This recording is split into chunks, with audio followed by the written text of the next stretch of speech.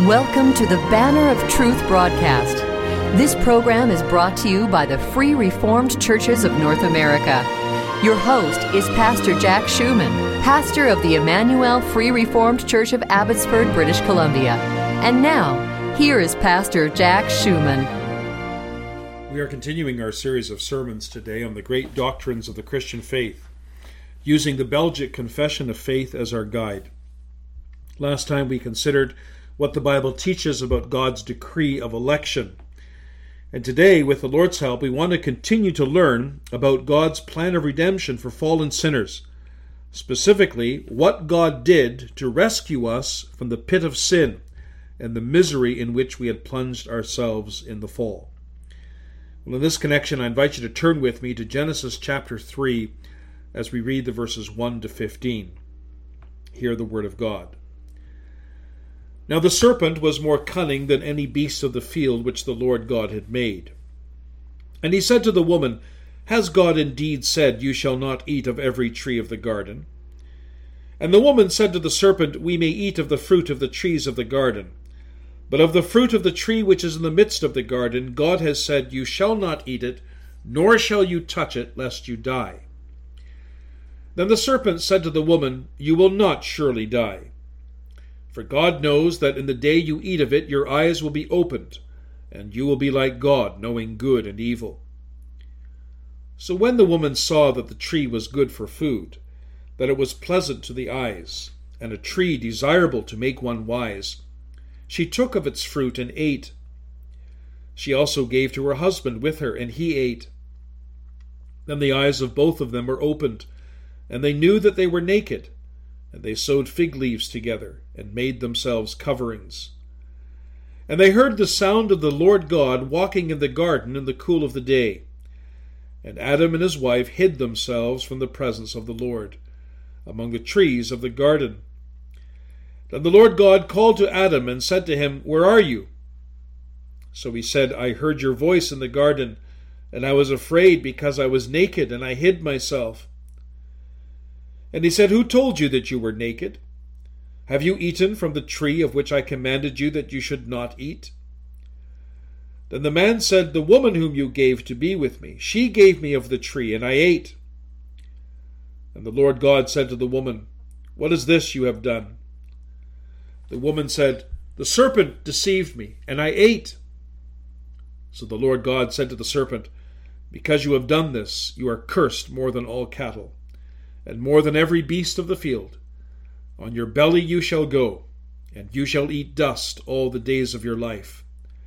And I will put enmity between you and the woman, and between your seed and her seed. He shall bruise your head, and you shall bruise his heel. So far the reading of God's holy word. Dear friends, human beings, whether first responders or not, will sometimes go to extraordinary lengths to rescue someone from danger, especially if it's someone they love, but sometimes even complete strangers. They will run into burning buildings. They will scale steep mountains and swim treacherous waters. They'll walk and run for many miles, all in order to save a life. But as wonderful as these feats of heroism are, they're nothing compared to what God did to recover fallen sinners. We come today in our study of the Belgic Confession to Article 17. During the past several weeks, we've been reflecting on the fall of man. In Article 14, we learned that God created man after his own image and likeness, good, righteous, and holy, capable in all things to will agreeably to the will of God. We also learned that in spite of these excellent gifts, man willfully chose to subject himself to sin, and consequently to death and the curse, giving ear to the words of the devil. So doing, he became separated from God. His whole nature became corrupt, and he made himself liable to corporal and spiritual death. What is more, he lost all his excellent gifts which he had received from God. He lost the image of God in the narrow sense. Then in Article 15, we learned of another consequence of man's fall. It is original sin. And there we learn that from the moment we are conceived, we have a sinful nature. And this sinful nature extends from generation to generation. And it's so vile and abominable in the sight of God that it is sufficient to condemn all mankind.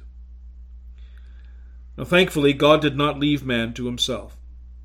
Instead, as we saw last time in Article 16, God from all eternity chose a certain number out of the whole human race to salvation in Christ, while passing others by. And we call this the doctrine of election. This is where the story of redemption begins. It begins with God choosing sinners to eternal life in Christ. But that is not all that God did. God worked not only in eternity, but also in time. For as we have read in our scripture reading, and as we also confess in Article 17 of the Belgic Confession, God promised to send the seed of the woman, his only begotten Son, into the world, to crush the head of the serpent, and thereby to secure the redemption of his people. Well, with this in mind and the help of the Lord, let us consider the teaching of this article under the theme, God's recovery of fallen man. And we'll consider 2 points. First of all, our plight, and secondly, God's provision. The story of God's recovery of fallen man begins with the fall of man into sin. We read about that earlier in Genesis chapter 3. There we read that after God created Adam and Eve and placed them in the garden, he told them that they could freely eat of all the trees of the garden except for the tree of the knowledge of good and evil. And he warned them that the day they ate of that tree, they would surely die. Now, sadly, Adam and Eve disregarded God's command. One day, the devil, appearing in the form of a serpent, encouraged Eve to eat of the tree. And he told her that she and her husband would become like God, knowing the difference between good and evil. And they were told that when the woman saw that the tree was good for food, that it was pleasant to the eyes, and a tree to be desired to make one wise, she took of the fruit thereof and did eat, and gave also to her husband with her, and he did eat. And we read that suddenly their eyes were opened, and they saw that they were naked, and they sewed fig leaves together to cover themselves, and then they hid themselves from the presence of the Lord. Now, our confession describes the fall of man into sin as man, and I quote, throwing himself into physical and spiritual death. Think of a man standing on the edge of a deep pit. He has 2 choices. He can either walk away from the pit and live in perfect fellowship and communion with God, or he can throw himself into it and die. Well, incredibly, man of his own free will chose to throw himself into the pit. He chose death instead of life. And this is something that man himself decided to do. God did not force him to do this, nor did the devil. He did this of his own free will, which he had before the fall. And as a result, he subjected himself, our confession says, to temporal and spiritual death. Now, when our confession speaks of temporal death, it's referring to the fact that as a result of the fall, man must die physically. And as we've already observed, God warned him that that would happen. Well before Adam and Eve partook of the forbidden fruit, God told them that the day they ate of the tree, they would surely die. And God confirmed that in Genesis 3:19.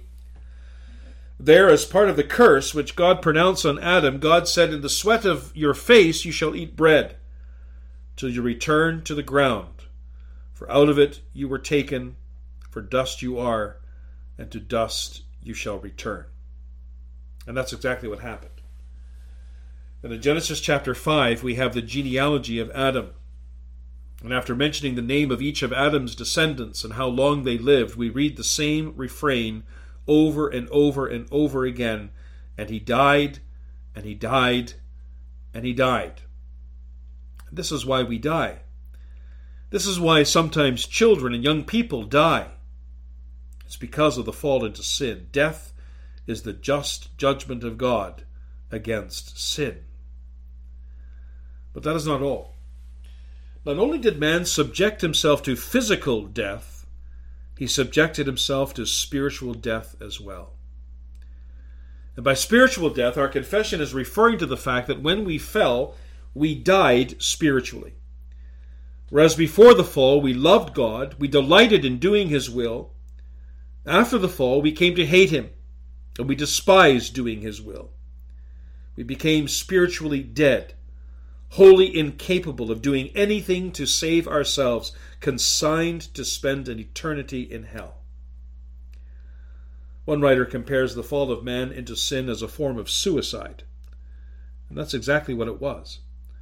When man fell into sin, he committed physical and spiritual suicide. In fact, every sin we commit is an act of suicide. It is a throwing of ourselves into the temporal and eternal death. And I wonder if we realize that sufficiently. My friends, do you realize how serious sin is? Do you realize that it is a form of suicide? Oh, how we should hate sin then. How we should flee from it. How we should seek for a remedy for it. For unless we seek a remedy for sin, we will surely perish. Well, thankfully, the Lord God, in His great wisdom and grace, has provided such a remedy. He made provision for our salvation, and that's my second point. Immediately after man sinned against God, God came to his rescue. Our confession describes what God did like this, and I quote, "We believe that our most gracious God, in His admirable wisdom and goodness, seeing that man had thus thrown himself into temporal and spiritual death, and made himself wholly miserable, was pleased to seek and comfort him when he, trembling, fled from His presence." End quote. Now, the language here is taken from Genesis 3, verses 8 and 9. And there we read that after partaking of the fruit of the tree of the knowledge of good and evil, Adam and Eve heard the voice of the Lord God walking in the garden in the cool of the day. And Adam and his wife hid themselves from the presence of the Lord God among the trees of the garden. Now, why did Adam and Eve hide themselves? Partly because they were embarrassed. For the first time their eyes were opened, and they saw that they were naked. And so they ran into the garden to find themselves something to cover themselves with. But the main reason why they were afraid, why they hid rather, was because they were afraid. They knew that what they had done was wrong. They also knew that God would not be very pleased with them. And so they ran into the garden in order to hide from God. Man here is acting just like a little child would. When a child does something wrong, he will often hide from his mom and dad, for the simple reason that he doesn't want to get into trouble and he doesn't want to get punished. We see the same thing happening here. Adam and Eve fled, trembling from the presence of God, so as to avoid His wrath. But beloved, while man fled from God, God did not flee from man. Instead, He went looking for him. Our confession says that God, in His admirable wisdom and goodness, was pleased to seek and comfort him. Now, this is what we read in verse 9 of Genesis 3. There we read that after Adam and Eve hid themselves from the presence of the Lord among the trees of the garden, that the Lord came after Adam, and He called out to him, and He said, "Where are you?" Now, there's something very significant going on here. You'll notice that man did not seek after God, for man was hiding from God and trembling. No, God was seeking after man. God came to Adam, and He called out, "Where are you?" Now, why did God ask Adam where he was? Well, it's not because God didn't know. God knows everything. He asked Adam where he was because unless He called, Adam would never come. What is more, He wanted to assure Adam that He was not out to destroy him. He had come on an errand of peace and mercy, not of judgment. And so He called, "Where are you?" Do you see how important this is? Unless God had sought after man, we would all be lost. Unless God had taken the initiative, we would all be consigned to spend an eternity in hell. But God did not allow that to happen. He would not allow his image bearer to perish in his sin. Instead, he reached down into the pit and he grabbed us by the hand and pulled us out. And our confession says that it pleased him to do so. We learn from that little word something about what lives in the heart of God. Some people seem to think that God only very reluctantly saves sinners. He would much rather, in his righteous judgment, cast them all into hell. But that's simply not true. The truth is the exact opposite, in fact. God only very reluctantly casts sinners into hell, but very willingly saves them. In Ezekiel 33, verse 11, God commands Ezekiel to tell the people, "As I live, says the Lord, I have no pleasure in the death of the wicked, but that the wicked turn from his way and live. Turn from your evil ways. For why will you die, O house of Israel?" God takes no pleasure in casting sinners into hell. On the contrary, he takes great pleasure in saving them.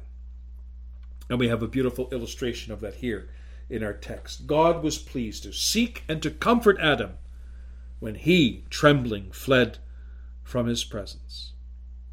Now, why did God do this? What was his motive? Our confession gives the answer. It was his grace. We read here in this article, we believe that our most gracious God. So God came looking for men because he is gracious. Now today, when we describe someone as gracious, we mean he or she is kind and well-mannered and polite. That's not the meaning here. The meaning of the word gracious goes much deeper than that. When the Bible says that God is gracious, it means he bestows favor on those who do not deserve it. And that's what God does when he saves a sinner. He bestows favor on those who do not deserve it. He saves them not because of anything in them, for there is nothing in them, but in spite of them. In fact, God would have been perfectly just to allow every one of us to perish in our sins. But he didn't do that, did he?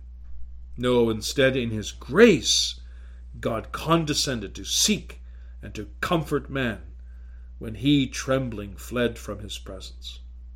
Oh, it's no wonder that we sing, "Amazing grace, how sweet the sound that saved a wretch like me." It's because by this grace, we, sinful wretches that we are saved from the greatest evil to the greatest good. And there is nothing more amazing than that. Now, perhaps you say, well, what did God do exactly that was so gracious?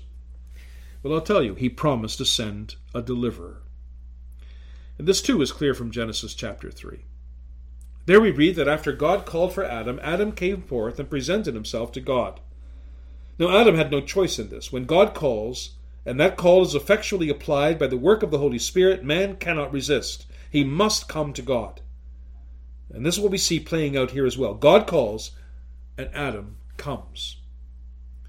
Well, immediately after appearing before God, God asked Adam what he had done. And Adam said, "I heard your voice in the garden, and I was afraid because I was naked and I hid myself." And then God asked Adam, "Who told you that you were naked? Have you eaten from the tree of which I commanded you that you should not eat?" Well, not wanting to be held responsible, Adam blamed his wife Eve and ultimately God. He said, "The woman whom you gave to me, she gave me of the tree, and I ate." And then turning to the woman, God asked, "What is this you have done?" But Eve blamed the serpent, and she said, "The serpent deceived me, and I ate." Following this, the Lord turned to the serpent and said this, "Because you have done this, you are cursed more than all cattle, and more than every beast of the field. On your belly you shall go, and you shall eat dust all the days of your life. And I will put enmity between you and the woman, and between your seed and her seed. He shall bruise your head, and you shall bruise his heel."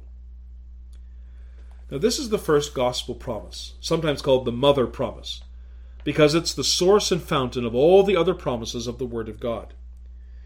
Here in this verse, God promises to put enmity, or we could say hostility, opposition, between the seed of the serpent and the seed of the woman. Now what is this seed of the serpent and seed of the woman? Well, on one level, this is simply another way of speaking about the church and the world. The seed of the woman is the church, and the seed of the serpent is the world. There always was enmity between these two, and there still is today. Ultimately, however, the seed of the woman is the Lord Jesus Christ.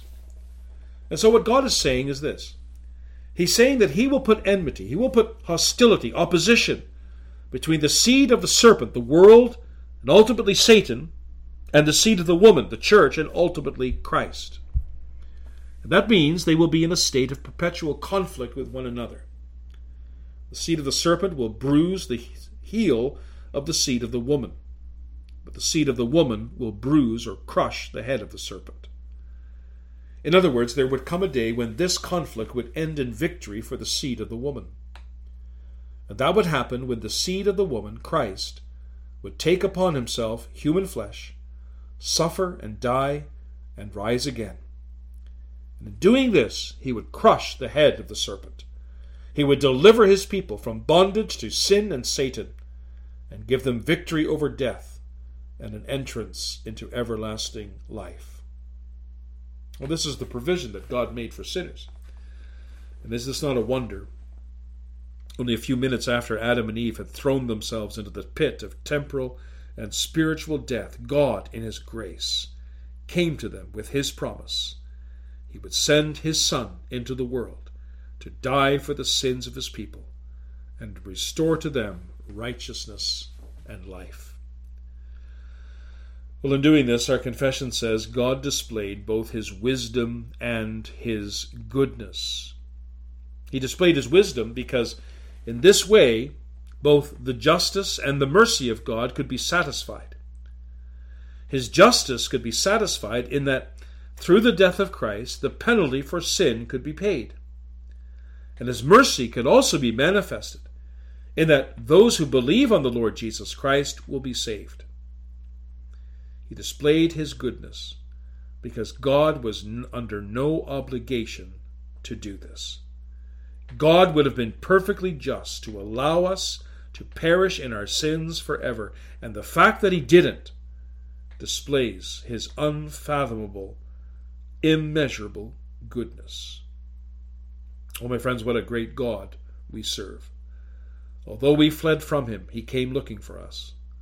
Although we plunged ourselves in misery, he came to us with a message of hope.